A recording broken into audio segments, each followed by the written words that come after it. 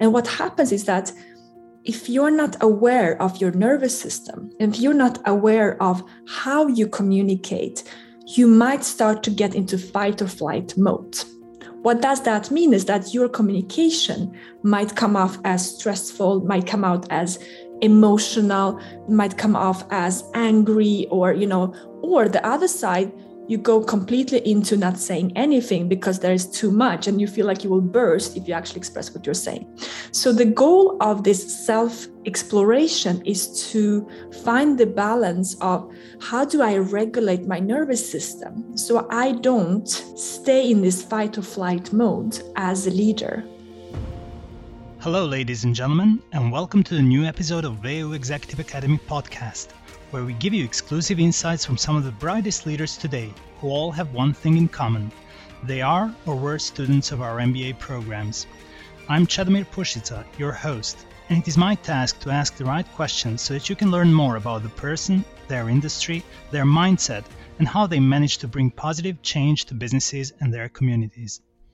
Daria is the co-founder of the Thought Leadership Academy, host of the podcast, The Thought Leadership Podcast, 2 times TEDx speaker, best-selling author, and passionate entrepreneur with more than 11 years of running an educational company. With her partner, Sebastien Roger de Nunez, they support visionary leaders and established experts to embody their next level of thought leadership. The focus lays on 3 pillars to guide their community to step into embodied experts: transformational public speaking skills, premium offers, and emotional intelligence. As part of the vocation, Daria is also the founder of the She Leads Mastermind that has as a mission to support 10,000 female leaders in 2022, empowering them with emotional intelligence tools to step into a new paradigm of leadership. She was invited to speak about her groundbreaking work in events such as RE/MAX Europe International Convention, Algarve Tech Summit, Women in Digital, Women in Tech, TEDx, and European Innovation Academy. A lot of her work is about emotional intelligence, self-leadership, and thought leadership development. So, hi, Daria, and it's such a pleasure to have you here. Thank you so much for having me on the show, Chadomir. I'm really happy to be here today. I'm so happy about this opportunity to explore some of the topics that are very close to my heart, such as communication skills, public speaking, education, coaching. So let's start with communication skills. And just a quick note to our audience. This episode will be roughly split in 2 parts: self-leadership in communication and transformational public speaking. So I would like to open this episode with something that Warren Buffett famously said. If you want to get ahead, focus on your communication skills. He also said that a relatively modest improvement can make a major difference in your future earning power, as well as in any other aspect of your life. So have you always had good communication skills? If we talk about communication in general, it's a very big question. So I would say if we split it into 2, we can talk about self-leadership in communication and then the actual communication skills when we are out there speaking, presenting, doing public speaking. When it comes to self-leadership in communication, what I mean by that is that when you speak with your team, the decisions you will make, the ways that you will communicate is highly intertwined with your self-leadership, with your beliefs about yourself, with your self-worth. I'll talk about an example when it comes to how do we communicate at work. If you are having a team and you maybe have a boss, let's say you're a mid-level manager, and you have to take care of your team. So you are seeing someone is suffering in the team. How do you empower them to work on their communication? Or let's say that your boss is giving you more work than you were expected. How do you communicate your boundaries? So it's a lot about self-leadership. This is where emotional intelligence comes in, because we cannot distinguish the 2. Yes, it's important to be a great public speaker. It's important to develop our skills. Communication and voice is one of our leadership skills. But before we can talk about that, it's also understanding that our self-leadership is how do we actually communicate? I meet a lot of women and men who are, entering their careers, and they don't manage to link their communication to their actual emotions. If they're feeling overwhelmed, if they're feeling stressed, if they're feeling that they want to talk with their boss about someone, if they're coming home and they want to express something to their partner, but they're seeing that their partner is already busy. All those questions of actual, we call them soft skills. And how do you make sense of your emotions so you can communicate to the world what's really going on? And that is really important, because when we start to talk about, Warren Buffett and leadership and communication, it's not that simple as going to Toastmasters or going to a public speaking course, because yes, you might learn the skills. But if you cannot make sense of what is really going on in your emotional intelligence, when you're feeling overwhelmed, when you're feeling burned out, when you're feeling a bit meh, like the concept of meh that Adam Grant talks about right now, which is kind of in between, not sad, but not happy. We are feeling all those emotions that are coming up the last 2-3 years.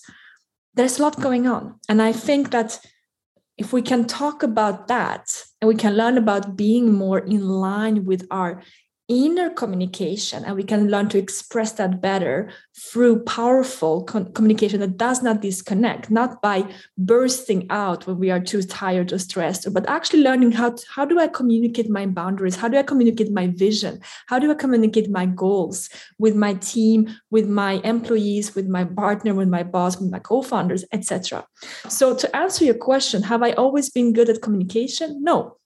I think that is something that we don't learn. We don't learn those skills in school. I went to traditional school, I went to university, and the skills I learned about communication when it comes to actual emotional intelligence came from a place of starting to understand that, that is too much work. How do I communicate boundaries? Or how do I speak with my team to empower them? It came through work. But to be honest, I think this is a skill that I wished we had so much earlier, because if I learned this when I started my career, I would have been a better leader. If I learned to really express my emotional, journey within myself, I could express myself better.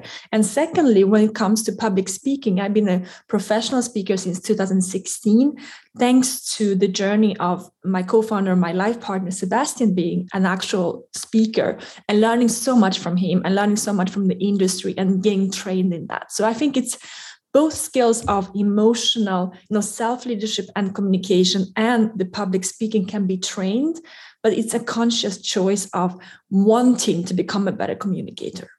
Thank you for that. And what about this self-leadership in communication? Does that involve a lot of introspection? For sure. So when I talk about this topic, I was recently mentor. I'm still, as we're recording this, I'm mentoring, I think it's 500 to 700 women for the Women in Tech organization. And we had one of our sessions was about the actual communication when it comes to what's going on inside. How do I communicate that? And here's the thing. There's a lot going on in our world right now as we are recording, and it has been happening for 2-3 years. And it's almost non-normal for the ones who have been growing up in our society. We are not used to having so much changing and pivoting and having to readapt in our companies, in our business, going on Zoom, not being able to travel, and also a lot of chaotic or even turbulent times. And because of that, as a leader, and I know that many ones who are listening, as a leader, you not only have to take on more change in your work, but you also come home and maybe your partner or your children or your friends are not feeling completely themselves, or there's something going on in your family. There's a lot to handle. So of course, that will impact your communication. And what happens is that if you're not aware of your nervous system, if you're not aware of how you communicate, you might start to get into fight or flight mode.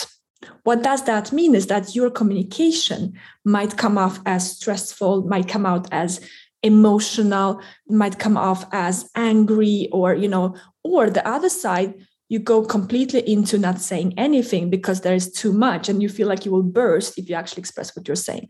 So the goal of this self-exploration is to find the balance of how do I regulate my nervous system so I don't stay in this fight or flight mode as a leader. And I actually learn to communicate from a place of presence, from a place of balance, when I am actually more in the space of I am grounded, I'm present, and I'm not in this tunnel vision. That happens to everybody. If you're too stressed, or you just think by yourself, Sadamir, if you are stressed and you haven't slept and you have 2 times the work of that you're doing, how would you communicate?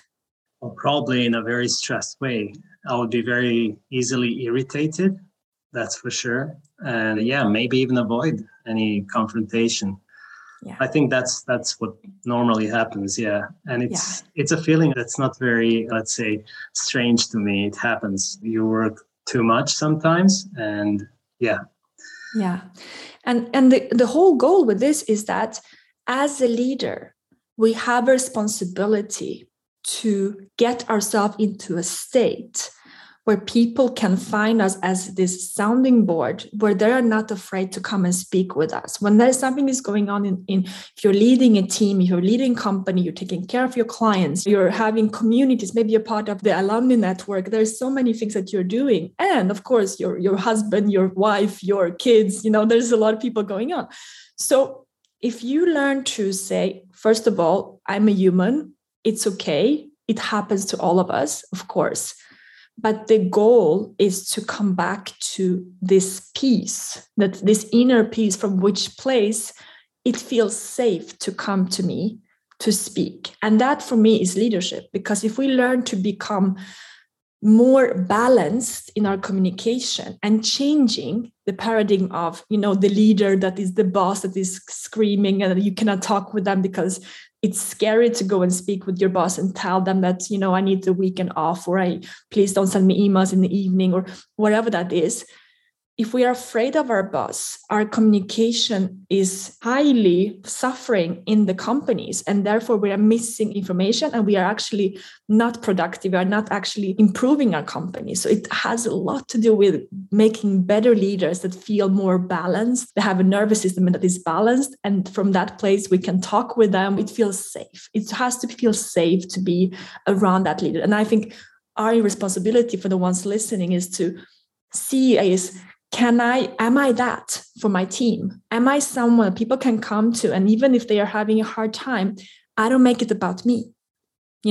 It's about them, and I can be there and I can be supportive. I can be a great, sounding board. I allow people to have expressions. I allow people to have opinions. I allow people to express what's going on without it becoming my thing or my ego being suffering. Like, that is leadership for me. An immediate question that pops to mind is, how do you as a leader handle all the different problems that other people bring to you, or questions or concerns? Yeah, great question. So one of the things that we have to unlearn is not trying to fix it. There is this belief that as a leader, that if someone comes to speak with me about something that is going on, it's not always to say that we need to do something about it. Sometimes it has to do with listening skills, active listening, being that person. Actually, I hear you and I'm here for you and I understand. That can be enough. So one thing that we practice within our company, but also with our clients and with our community, is if someone is having, a hard time and they're tired or they're having a lot going on, and they come and say, hey, Daria, this is what's going on. My question to them first and foremost will be, do you want me to give you advice, or do you want me to hold space for you? And that would be the first question, because sometimes they want advice. Sometimes they want me to go in and be more an advisor or a mentor, or, guiding them in a direction. But sometimes it's really about me holding the space for them to go through what they're going through, and allowing to be that safe space to say, okay, I'm here. I'm going to get yourself a coffee or tea, wherever you want. Let's sit down. Let's talk. Tell me what's going on. And you know how it feels sometimes when you have something on your chest and it's not really about anybody else, but it just feels good to be heard.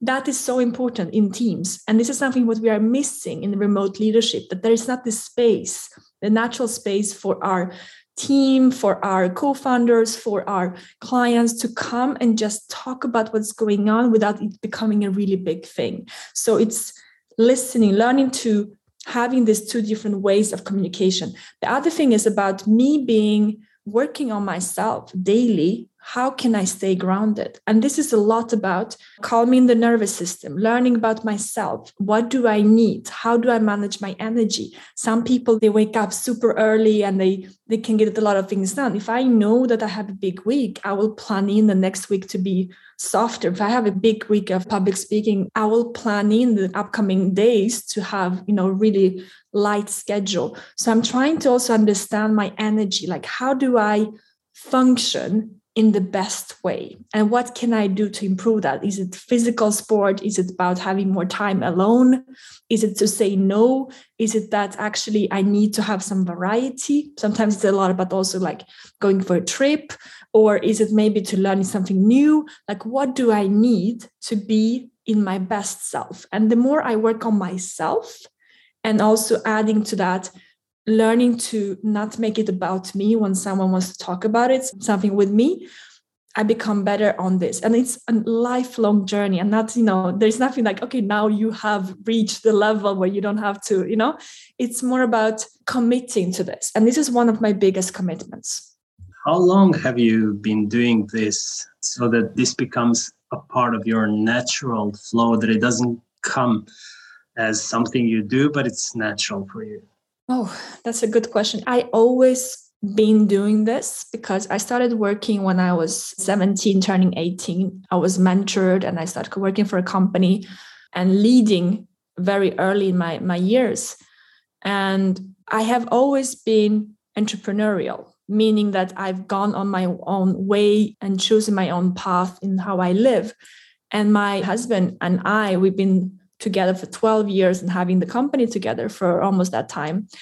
He is great at this. He's really good at designing a life that feels good, where we are completely devoted to our mission. We love what we do. We are committed to this work of leadership development and changing the way we're seeing leadership and communication. And we are so committed to this work, but it's never on the sacrifice of our well-being. And he's the constant reminder of, when I'm a bit too serious, plugging me out of the Zoom account and like, let's go for a walk, or let's, go to the beach and live close to nature. We have sheep outside. We have, and he's allowing me to stay plugged into what really matters. And I would say that it has been always consistent with us throughout the years. And I learned a lot from him about this. But also the last 2-3 years, as we, really our world shifted for many, all of us, so much has changed, right? I had to commit even more to this. So this has become a daily commitment of, working on myself and doing the work of emotional intelligence and working on my nervous system, working on my presence and feeling, how does my body feel? Am I tired? Am I energetically? Am I present? Like, I think the actual keyword is presence, because if I'm on calls and I'm starting to zoom out, then I know that I'm saturated. I need to do something else. So if I feel like, okay, right now I'm here with you, we are present, we're having this conversation, I think presence is really everything. Then I can keep going. I can keep being with other people. But if I feel like, oh, no, now I'm really saturated, I'm not present, I cannot think the best way, I'm not functioning the best way, I need to step out and I need to do something. And then I have a toolbox. And with the years, the toolbox has become bigger and bigger, of course. Then I can kind of tune in and feel, what do I need right now? And that can be as simple as having a nap. Honestly, sometimes it's not that complicated, or just going to do yoga or going for a walk, or it's maybe having a talk with a friend. It can be really good sometimes, just going for lunch with a friend. That's simple. And I'm already imagining stepping out of a meeting, which is taking place on Zoom or Teams or whatever, and just going for a walk. Yeah. How would people react? Do you actually have experience with this? And what do you give as an advice to people who are in meetings, in constant company meetings? Because this is what's happening today a lot. Yeah, honestly, that's exactly it. Every meeting I have before and after, before going on this call with you, I did a breath work. I just sit down, I did the breath work, I closed all my things, and I just got present with myself. I just got into silence so I could be present for us, for this conversation. And when I get off the call, I have in my schedule planned to not have, I have 1 hour in between to get a coffee, get out in the grass, listen to the birds, just doing something else, get off the screen, and then come back. So I would say as a leader, there is space for that. If you don't have time between meetings, then first of all, why do you have so many meetings? Is this really important? Because a lot of things can be done by message. I think that we have sometimes a bit too many. I think there's, what's his name? Cameron Holt, I think his name is, talks about the book Meetings Suck, basically. And he says that we don't need to have me. And he's, he works with the really large companies. He wrote Vivid Vision. He is very much in a thought leader in the space of leadership. And he talks about how much we don't actually need those meetings. And I am a believer of that. So if your schedule is back-to-back calls, first of all, can you make them shorter? My calls are 30 minutes. If I don't know the person, usually I have a 30 minutes calendar link for calls. And then also check in, do you really need to have a meeting for this? Can it be done by message? And if it has to be a meeting, can you do points of what should we cover? Make it more clear of presence. Again, come into the call knowing what you're in for, how much time you need, and not make it 1 hour long and let's talk about this and let's talk about it another time. So I think it's also changing this idea that we have to have so many Zoom meetings. I don't want to lose you after half an hour, so I think I will move on to my next question. And it is about coaching. You mentioned being mentored at the age of 17, 18, and now you coach people. What have you noticed are the most frequent mistakes they are making in communication? And when we say communication, what do we really mean? I see myself more as a mentor than a coach. And I'll explain to you why. I was mentored when I was 17. I met my mentor and it changed my life. And I'm a huge believer of mentorship in general. This is why I'm always involved in organizations. I mentor when I can. And my work as in our academy that we have now for almost, 11 years is really about what am I embodying? And why is this important is that I cannot coach or consult or train in something that I don't do. And I don't see myself as a trainer. Yes, we can have certificates, we can learn all these things, but it's about what have I actually done? What have I learned? What have I embodied that I am really living, breathing? And now I can go out and I can help others to do that the same. So this is my approach to coaching, in my approach to the way we are mentoring, coaching, training in within our academy. Now, when it comes to the people who come to our world, we work with leaders. So we really work in co-elevation. A thing that I would say about our positioning when it comes to how we work with people is that I don't see myself as this trainer, coach, and on a high hierarchy of, now I'm going to show you how the world looks. Is that you come in and we work together. It's really about stepping away from this idea that there is a pillar that I'm staying on and you are under. We are together. So that approach of coming into our space, the communication starts with seeing yourself as an active co-creator of what you want to create. So as a leader, I truly believe that if you come into leadership trainings and leadership coaching, when it comes to communication, self-leadership, all these things that we do, it starts with you actually showing up as a leader from day one. So that means that your communication with me, even before starting to work with me, it already represents how you see yourself. Are you showing up for your meetings in time?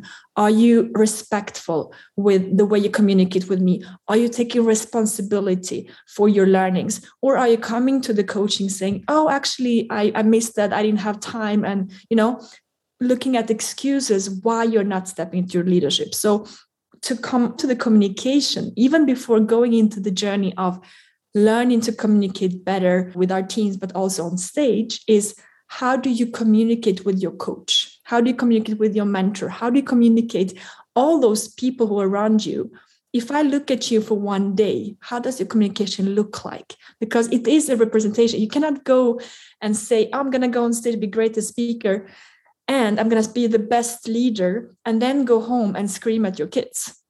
I think it's not really coherent and it's not in integrity. It's about how can I be the best communicator in every part of my life. That is my goal. More than anything is that How can I be coherent? And it happens. We get angry. It's not about having the pressure of being the perfect person, but being in the integrity of saying, I'm coming into this space to become the best communicator for everybody, including myself, including my partner, including my team, including my community, and the people who I have as an audience. That coherence, this consistency is really the big thing. And why I'm mentioning it is because when someone comes into our space, they might come and say, hey, I want to do a TEDx. We have done 6, right? Or I want to do this stage, or I want to do this. It's almost like going to the doctor and say, like, I have pain in my eye, but it's all connected, right? We talk about it's all interconnected. So I want us to start seeing the coherence and the connectivity in our communication in everything we do, if that makes sense. Absolutely. And my next question was actually what makes the elements of a good communicator? And I think you already responded to this question. So, wow, amazing. Yeah, that's awesome. Now, another famous thing that the Irish playwright George Bernard Shaw famously said, and he said that, and I quote, "The single biggest problem with communication is the illusion that it has taken place." Why is this happening? Because it is happening all the time. And just to build upon that, also, I don't know if you had a chance to read the book Never Split the Difference by Chris Voss. I love that. It's an amazing one. I love it too.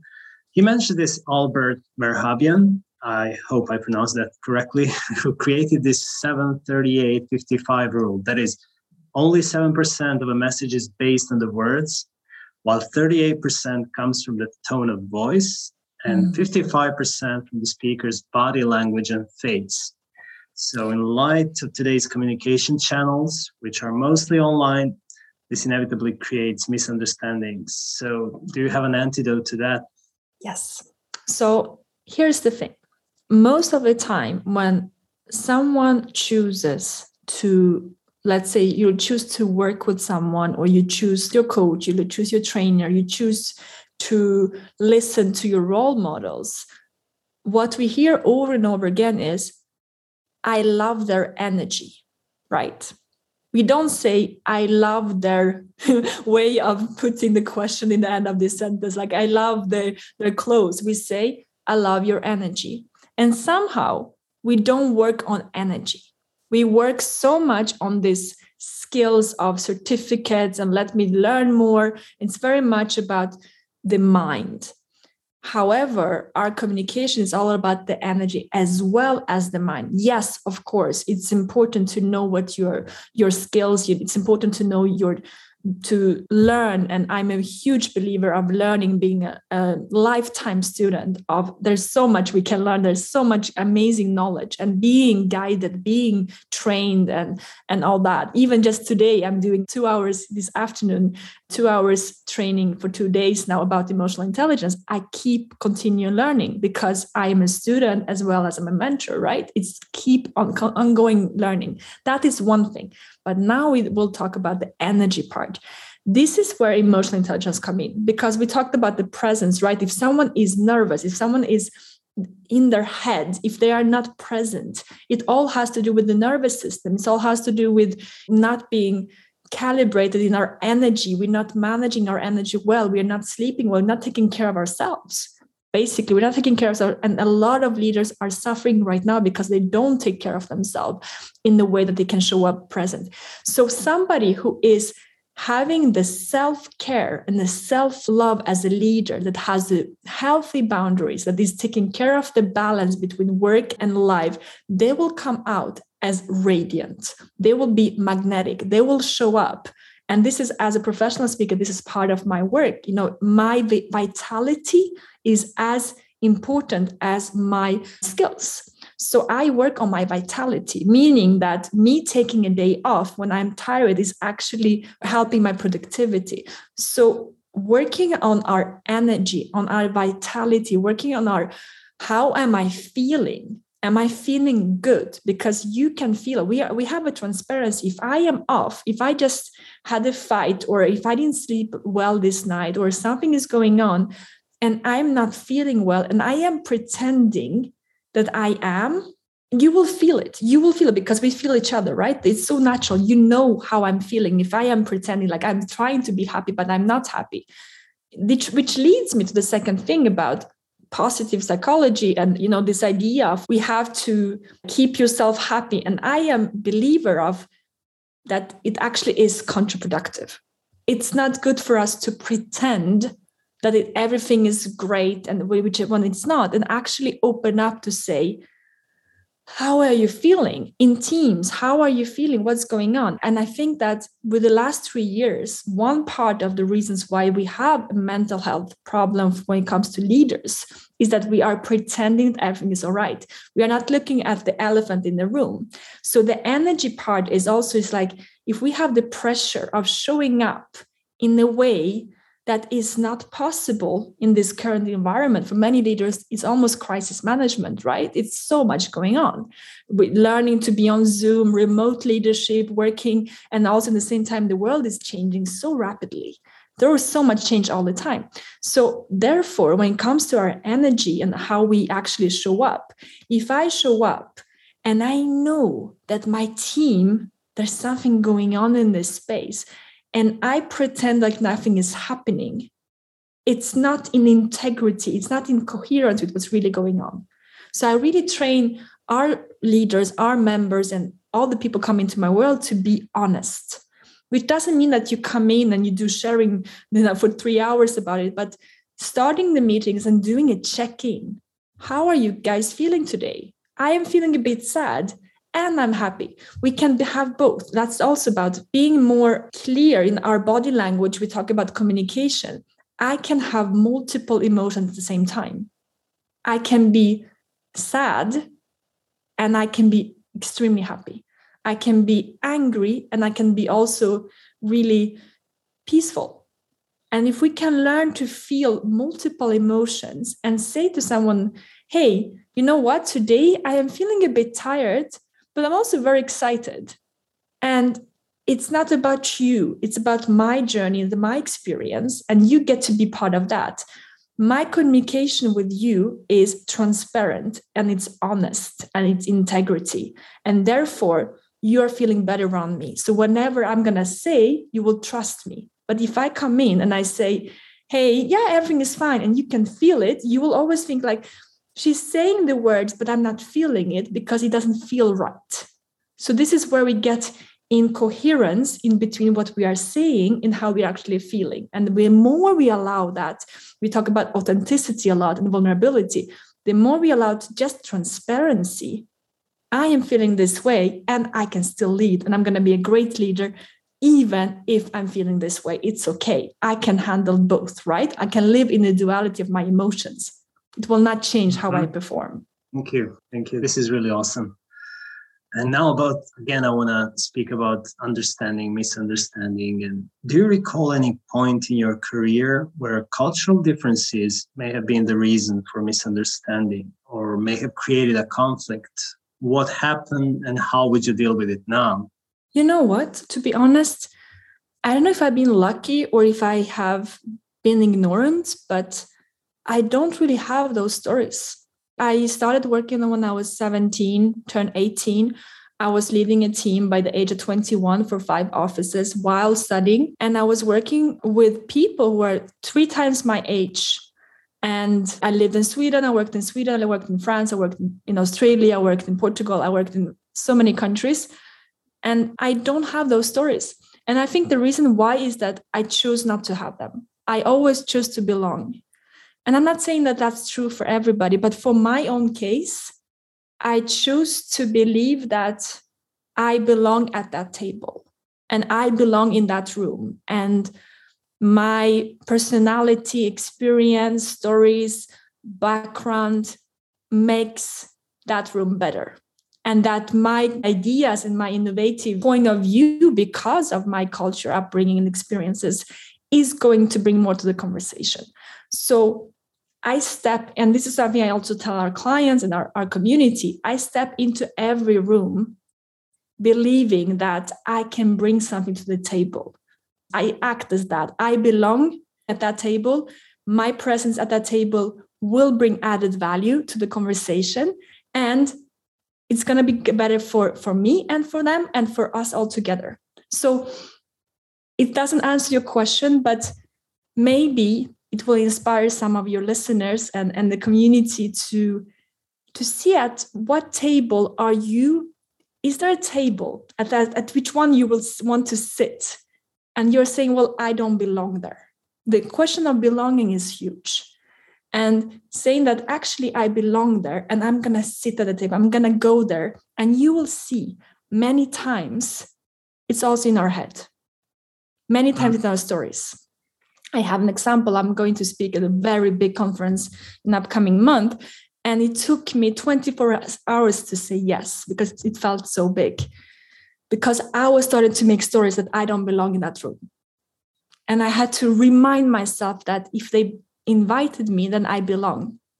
And I have to, and there is an added value that I am different, that I don't have the same, background in academia that other people have. It doesn't really matter, because they invited me to be myself and to bring that voice to the room.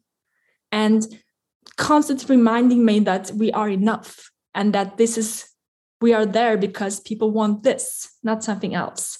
So yeah, I cannot answer that question, but I wanted to bring this to the conversation the way I have with my back. I mean, I'm Russian-Ukrainian. I grew up with a Greek stepfather in Sweden. My partner is French-Argentinian. I traveled the world, lived so many countries. So yes, it's possible.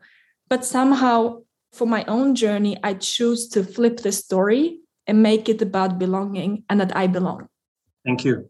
When I was doing my homework for this conversation, I actually searched for the communication, how communication works, and what are the elements of communication. And I came up with, Google just came up with several different models. And one of those was you have the person who is sending the message, the channel, the receiver, the coding, and the understanding. So what I was thinking is that sometimes this decoding part is probably not using the same encoding that you were actually using for your message.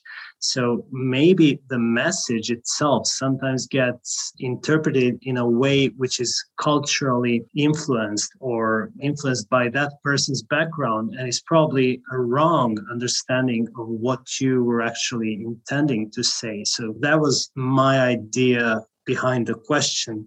But I think you're very, very lucky to have lived and experienced all those different cultures and countries and continue to do so, and never having to deal with an issue like this. It did happen more than once with me, and I did attribute that to cultural encoding, I think.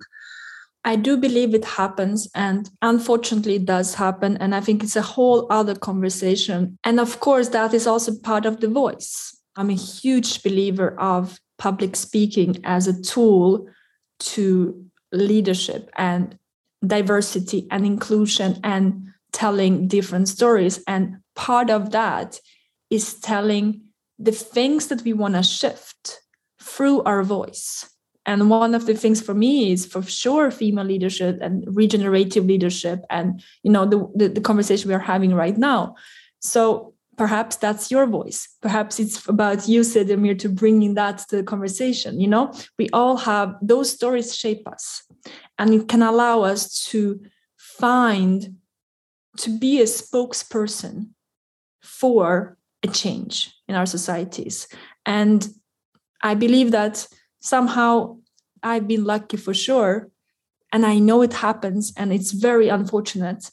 And I believe that voices of change is part of the solution. The more we start to speak more openly and look at solutions together, the more we can change our societies.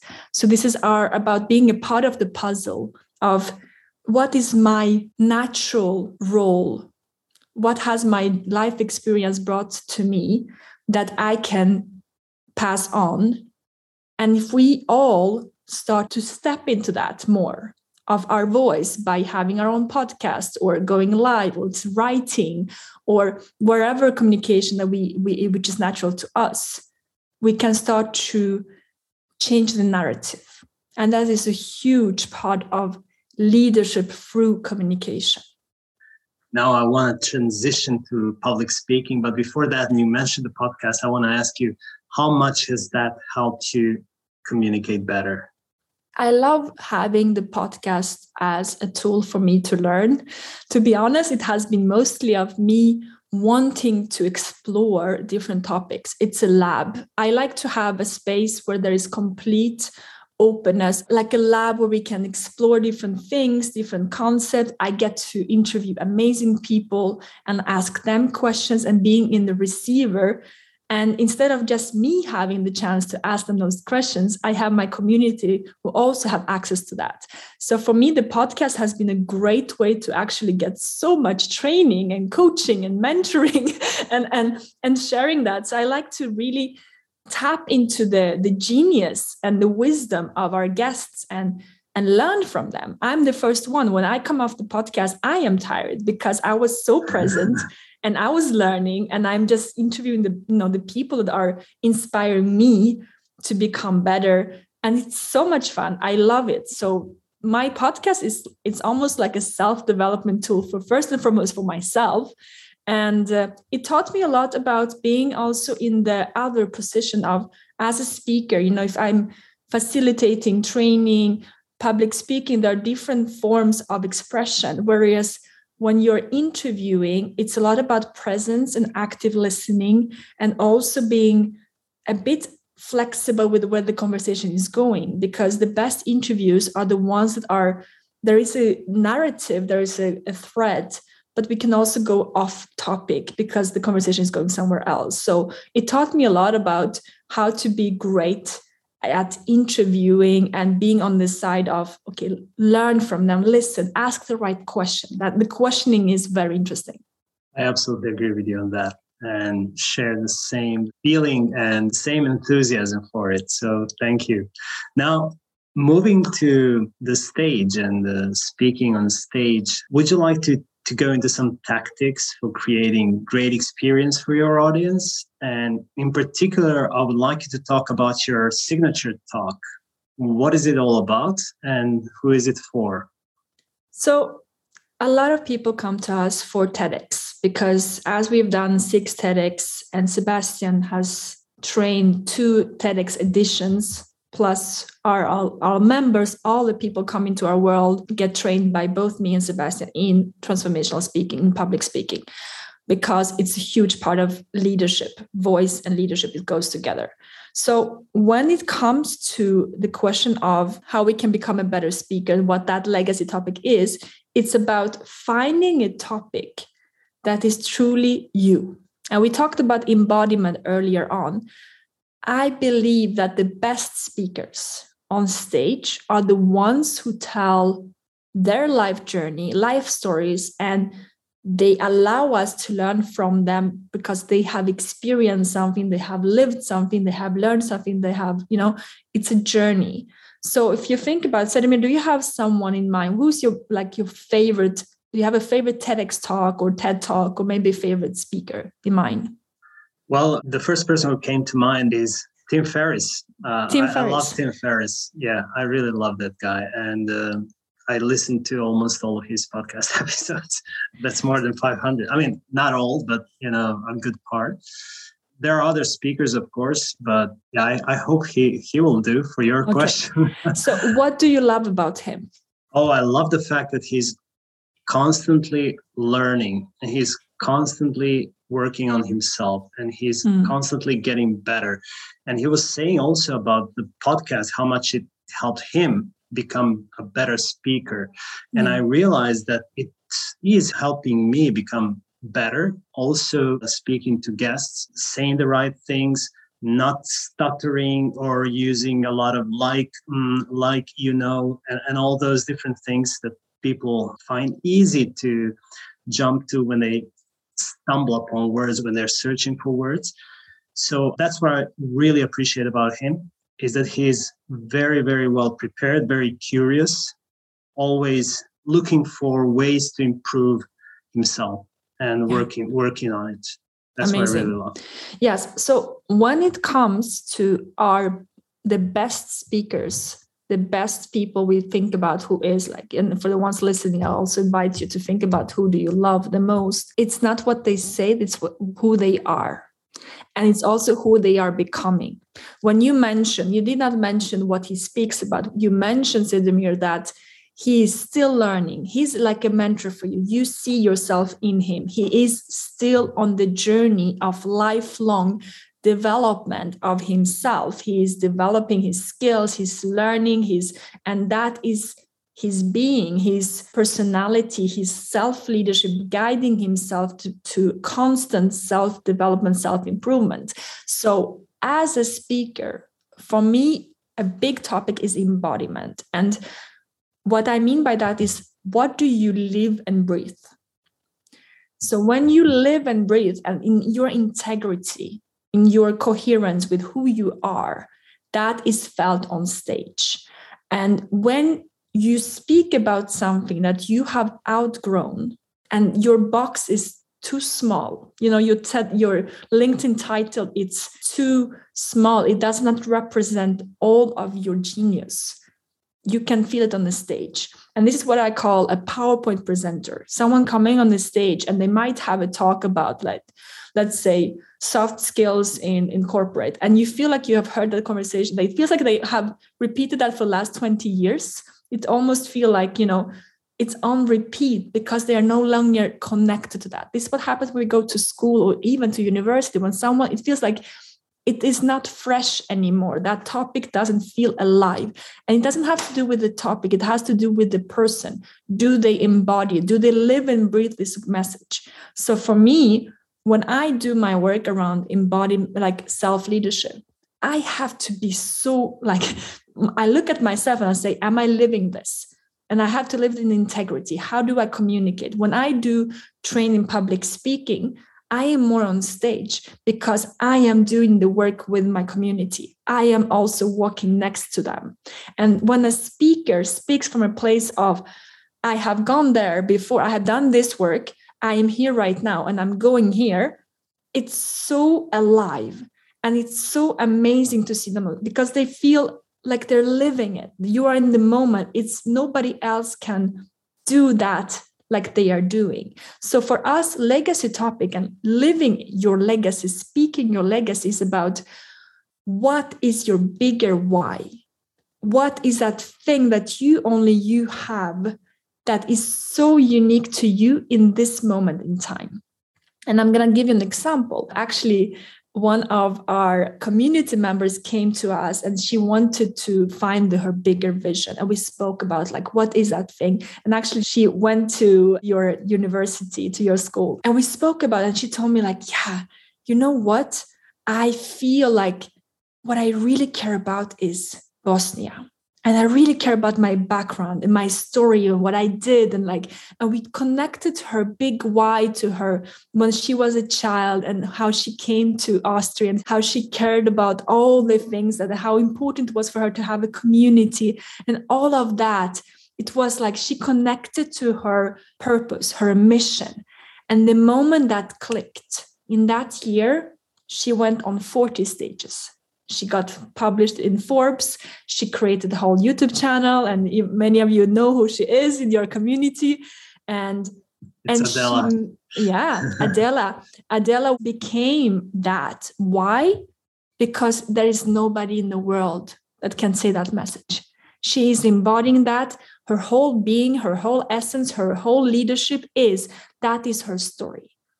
You see, like I was saying before, there is a voice. We all are part of a puzzle. My story has started when I was 17. I met my mentor and leadership became a huge part of my life. And then I met Sebastian when I was 21 and communication became part of. I am living and breathing these messages for the last 33 years. Well, I don't know when I started really living, 20 years at least. And therefore, I'm the right person to speak about this. So we need to find that topic that is making us feel so alive, because when you are alive on stage, you will make your audience alive. And this is the thing. What I always tell the speaker, if you're not excited, like you don't want to wake up in the morning and talk about it for the rest of your day, why would your audience be excited? You need to be fired up. You need to feel like this is the most interesting thing we can talk about for hours. Of course, please, you give me 20 minutes. Can I have 20 hours? Like, please, this is just so amazing. You become alive. So this is legacy topic. Legacy is finding, really shedding all the layers of get rid of the PowerPoint, get rid of these things, speak with passion, speak with purpose, speak like nobody else. This is what I care about. If this is the only thing I can share, this is what I care about today. And it might change because we evolve as humans. But in this day and time, this is what really fires me up. If I may just add something to that, and I think it adds up nicely. It's something that Seth Godin once mentioned, and he said that the way to distinguish between the person who is a trained marketer, who just knows something about a product, and the person who is living a certain thing is that if you ask a trained marketer a question, they will answer the way they were taught. But then you ask them something else and they would just try to rephrase what they just said. But the person or the real expert, somebody who's in the subject matter, who's living it, they will know and they could speak for hours about the thing from many different angles. And that's also something that there is the Latin proverb that says, rem tene verba sequitur. It means own the subject and the words will follow. So you have to be very true and authentic, I think, what you mentioned in the beginning of this conversation. So authenticity, finding your true why, really amazing. Thank you. So now you're a guest speaker at the Female Leadership Network at the VU, and you will soon give a keynote presentation called She Leads, Stepping into the New Paradigm of Leadership Through Emotional Intelligence. Can you tell us something about that? Yes, I'm very excited to have been invited to talk about this on the 23rd of June this year. So part of my work, and actually let's talk about more part of my journey of my own leadership. As I started, I'm 33 now, and I started 21 when I started being in leadership position very early in my age. And the first years, I had the burnout when I was 21. I literally had the burnout. For 6 months, I was doing a lot at the same time. I don't come from an entrepreneurial family. So when I started to work with this small business and I was studying European law and I was leading 5 offices and moving country to be with my partner, Sebastian, it was a lot. And I did not have the capacity to actually work on my emotional intelligence and my nervous system. I didn't know that it was even a thing because the only role models I had for leadership was what I saw on television or what I saw, which was an examples of, I have my mentor, but everyone else was very much into a hustling approach to leadership, that work hard. I come from a very much work hard to make money, work hard to rise in your career. And for many years, I was in that. That's what I believed. Luckily, I had my mentor showed me something else, but it was not enough for me to change. And to be very honest, I've led my business in a very much mindy way, strategic. I was a strategist. I'm good at strategy. I was being very self-led. So that part came easily to me. We talk about the masculine and the feminine, but we can talk about the logical and emotional, right? As well. It's about how leading from a place of head first, resilience, hustling. That was what I was brought up into until getting the burnout and then kind of getting myself up again and then leading myself. And when COVID hit 2-3 years ago, I felt that I was lacking the tools of leading without head first, without the hustling, without the mind, without working hard. And I just felt that there has to be another way. It doesn't have to be, how can it be so hard? The concepts of working hard and working to get something done, and it has to be like this solo thing. Also, a lot of women are still having this jealousy thing when it comes to leadership and being in that position. It can be a tough environment, and I felt that this is not what I want to go into. So for my own wish to find a better way, I started to explore regenerative leadership. I started to explore emotional intelligence, and I started to explore how can we become more balanced, sustainable, even if the world around us is very chaotic and turbulent at the moment. In normal society, I was managing to find a balance also many times thanks to my partner and co-founder, because he is very balanced in that. But because of the last 2-3 years being more intense, I almost felt like I needed more tools. I needed more support. And emotional intelligence has allowed me to have more work, more expansion, more speaking, more clients, more team, and while being sustainable in my growth.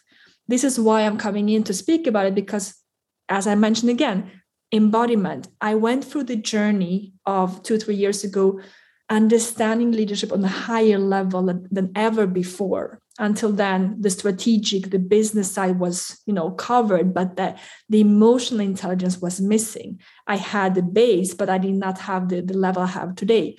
And first and foremost, I started to study that. I started to learn that. I started to practice that. Secondly, I started my signature program called She Leads. And I started to train women in that. And then we open, we have chapters now where we actually have local meetups for She Leads Mastermind. And now this year, I am starting to be more and more invited to go into universities and also organizations as a mentor for the women in tech and other organizations to speak about this topic. Why? Because we have, again, I'll come back to the mental health and the burnout. There's a study showing that, I cannot remember the study, maybe you have the name of the leadership study that has 15,000 leaders that were interviewed in the last years in COVID, and the numbers are shocking. About 64% of leaders in that study were saying that they were having burnout signs. So that doesn't mean that they have burnout, but they have burnout signs. And about 80% of the top employees were having burnout signs. And if I compare it with the women I speak with, I would say almost 80% of the women I have in conversation, because I meet a lot of female leaders because of this work with She Leads, are sharing how they're feeling. And there's a lot of anxiety, depression, overwhelm, feeling of meh, to link that to Adam Grant, which is kind of this in between, like a bit off, not feeling so happy anymore, feeling a bit confused, lacking vision. There's so much when it feels that it's almost too big not to talk about. And the reason why I'm coming in is not to talk about burnout. It's talk about how do we shape an exciting future for our leadership. And it's not only for women. When I will be in Women in Tech in Paris now in May, when I'm speaking for both men and women. It's about regenerative leadership. How do we take care of our leaders? How do we make sure that we don't burn out, that we don't take it as for granted that people are tired and that anxiety is coming up and people are feeling off, that we are actually making sure that the leaders that are coming into our lives are healthy, happy, balanced, present, enjoying this journey and supported. And this is really my goal with She Leads and this work we do. What surprised me now is that you said that the major transformation in you approaching emotional intelligence and paying more attention to emotions and leadership, becoming a better leader, happened during the times of COVID, when actually we were separated from one another. But you linked it very nicely to the fact that you maybe had a break from all the hustling. And speaking about the article, I just found it was published in 2021 by Forbes on Forbes.com, called Leaders and Employees Are Burning Out at Record Rates. Yeah. So that is amazing. And it is really something that's always, you can hear it in news, in other podcasts. People are talking about this more and more. Yeah. Now, let's transition into the world of education. You've been running an education business for more than 11 years. Yeah. What are your focus areas and how do you make your students learn? And who are your students? So we have 3 pillars of our academy. One is self-leadership and emotional intelligence, We have both a female only focus because, especially as I mentioned, 80% of the women I speak to are asking for this space. And we also have all women and men together for another program. Then we have the actual legacy. This is Speak Your Legacy, which is our speaking training, which is not only about speaking skills, but it's about finding your voice and your expression and your communication skills for development of your leadership and thought leadership in this space. And the third part is more for the experts and consultants. We have also people coming into our world who are leaders who also want to have a consulting component to the topics they talk about, coaching or consulting. So we also help them to develop their methodology and their methods into a framework that they can then work with within companies, etc. So the people we work with are leaders, they are managers, and we also have experts, so thought leaders, coaches, consultants who come in who have an expertise, who want to develop, their capacity to serve with that expertise. What they all have in common is that they see themselves as leaders in this space and they want to bring their voice to the conversation. So it's really about feeling that they have something to say. With either it is within their companies, they want to improve their communication skills on stage, with their coaching, consulting, they want to really master their capacity of communication and inner and outer communication and leadership. As I mentioned earlier, we see that as not students, we call them members. When we work with our community, it's leaders. So we approach them as leaders. It's a co-leadership. I come in with an expertise and I hold this space and I mentor Sebastian as well. And the community also being around leaders. It's allowing the members coming into our world to feel that this is a safe space for me to take off the leadership hat and actually allow myself to be in the receiving mode. So it's about changing the narrative that there has to be a problem for getting coached or trained, or we need to improve ourselves. There's more about desire. I desire to enter this space and it's more fun to do it together. And I want to grow and I desire to be around other leaders to develop my leadership, my communication, my whole business. If you have your own business, it's a place of vision and expansion. And it's not that you need us. You don't need us. You're perfect as you are. But you choose to do this journey together because it's more fun together. Nice.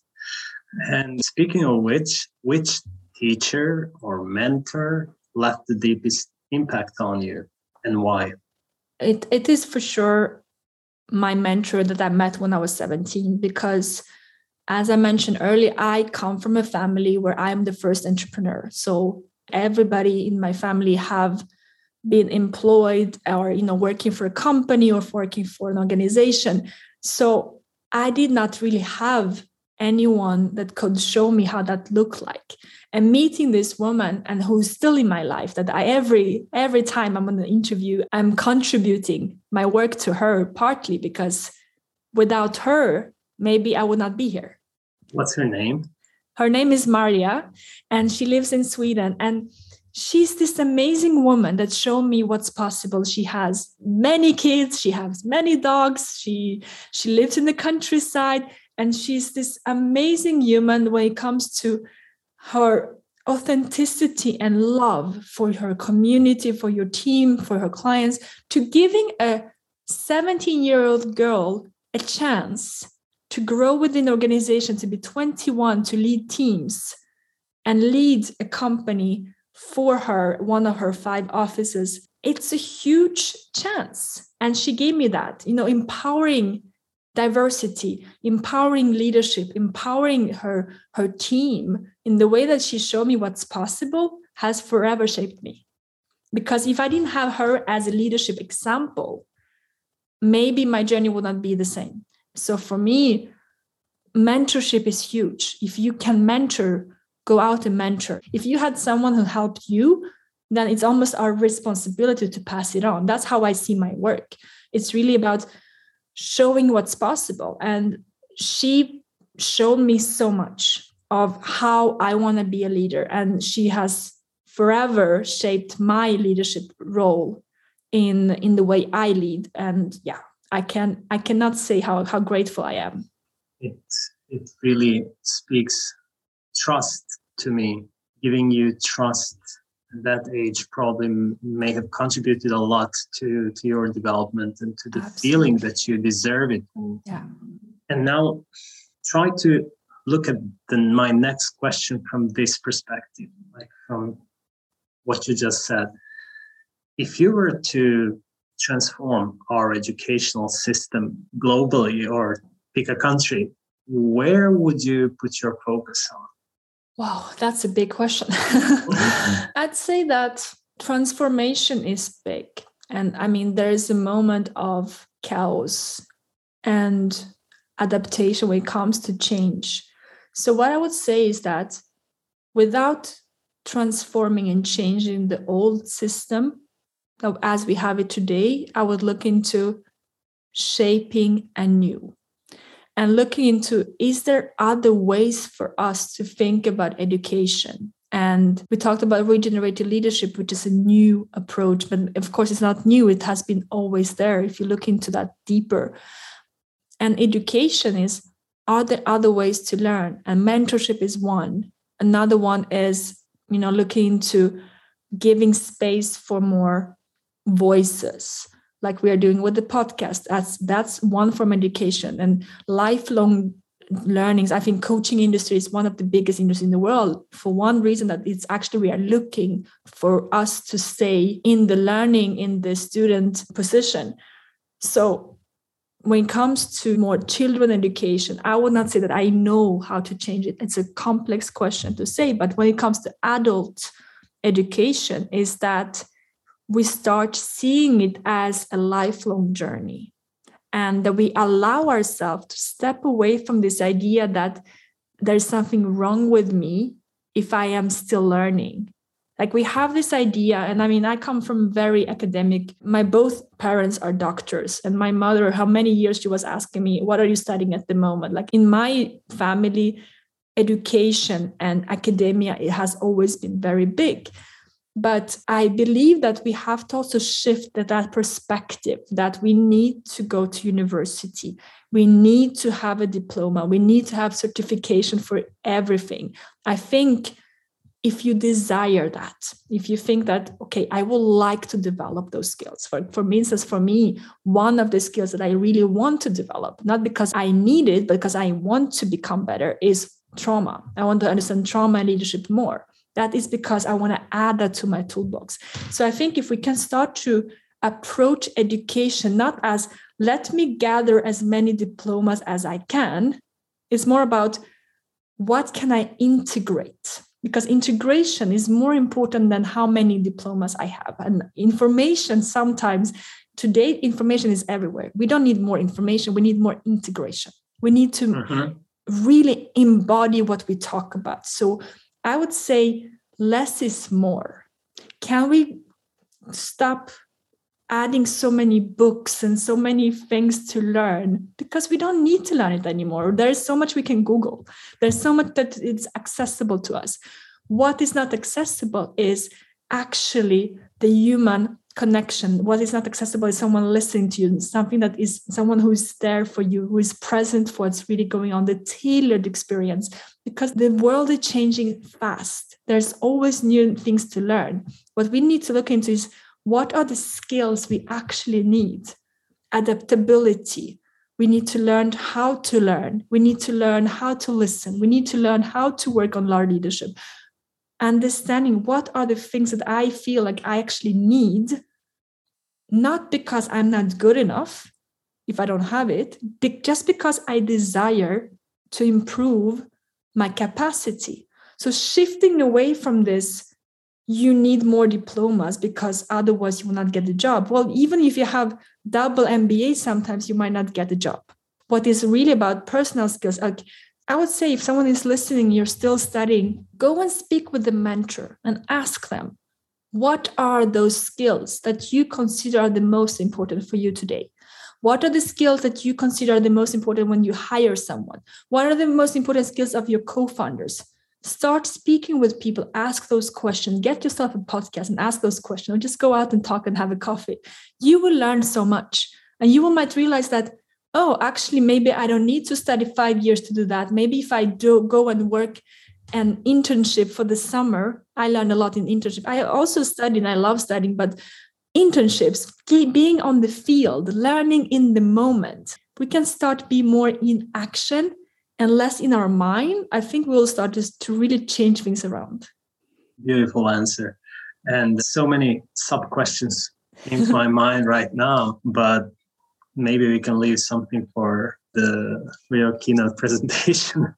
The next one that I would like to ask you is really the books. You mentioned don't just read books, but I really do like this question and I do like books.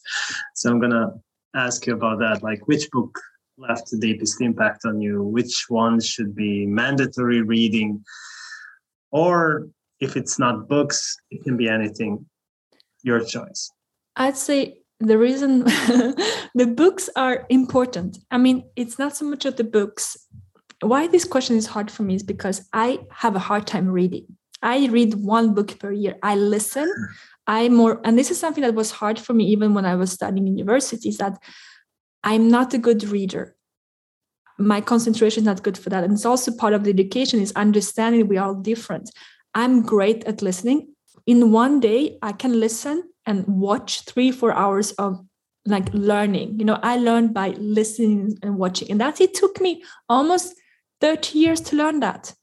If I understood in school, the problem why I have with not reading books is not because I am not capable. It's that because if someone just gave me an audiobook, I probably would have listened to 50 per year. So that is one of the things with books, that if you are having a hard time reading, try audio or video. Maybe you'll have a realization like I was having, revelation that, wow, I can learn by listening or watching. So let's talk about what I consider is the most important books in my life. I would say it's different for everybody. There are two things I can say about this. One is, in general, be in the moment and don't read what other people tell you to read. Think, what are the skills you want to develop? So there's Tai Lopez has a TED talk or TEDx talk about the rule of 33%, spending 33% of our time with our mentors who are 5 to 10 times ahead of us, 33% of our time with our peers, people who are in the same level and having a similar idea where they want to go, and 33% mentoring, giving back. And the thing with the 33% when it comes to your mentors and people that you want to learn from, that could be books, that could be audio as well. So I would look into what are the skills that I want to develop. So you can say for yourself that actually I really want to learn more about emotional intelligence, or I want to learn more about public speaking or leadership, or actually for you, Sedemir, maybe you want to be the best podcast host in the world, then you will look into that topic, understanding what do you really care about, what is the things, and then look for the mentors, see if they have books or podcasts or other ways that you can learn from them, because that is also mentorship. We don't always have to take a course or study from someone. We can also learn through books and that. Secondly, for myself, one of the big things that I've done through books is actually around money and financials. And why this topic is important is that this is, again, something I did not have in my upbringing, and nobody taught me about financials. Nobody taught about money beliefs and how much that actually plays into my decision making and what I think I'm able to create. And part of my mission is to empower our leaders to really be more financially free and work with money in a different way. Learn to see that we can become investors. We can invest in different. We learn about cryptocurrency, learn about NFT, learn about investment, learn about investing in ourselves, in coaching, consulting, like whatever that is, being more at ease with money, because I did not come from a society or an upbringing where we talked about money. I didn't have that education. So I felt very unease with having my own company in the beginning and learning all these things with accounting and the taxes, all these kind of things. So for me, books like T. Harv Eker, The Millionaire Mind, or Think and Grow Rich, which is also a very interesting book. All these books that are around money and money beliefs have been huge in terms of my own capacity to earn and hold money and wealth in general, and changing the beliefs around that I had around wealth. Thank you. When you said before that, I just want to continue that thought. When you said that today we can Google anything, we don't have to really read books and everything. We come to encounter a problem and then we just Google it. What I noticed, and this has changed a lot in the past few years, it was a huge change for me, is that asking the right questions. Yeah. Even if you type in some gibberish into Google, whatever comes to your mind, you're going to get some relatively poor results. But if you think through what the real question is, Google will actually give you a really good result. And that's just Google. It also makes you think deeper about what you really want. So it's just an added example. Just remember that. Absolutely. And to link to that, I'm a big believer of mastermind groups. So mastermind, actually in Think and Grow Rich, they talk about masterminds, and that the idea is that if Napoleon Hill talks about, if you put two brains together, you create a third brain. So we are better together. So one part of being part of a mastermind and experiencing what that means, like a curated mastermind with hot seats, is that you get to ask better questions.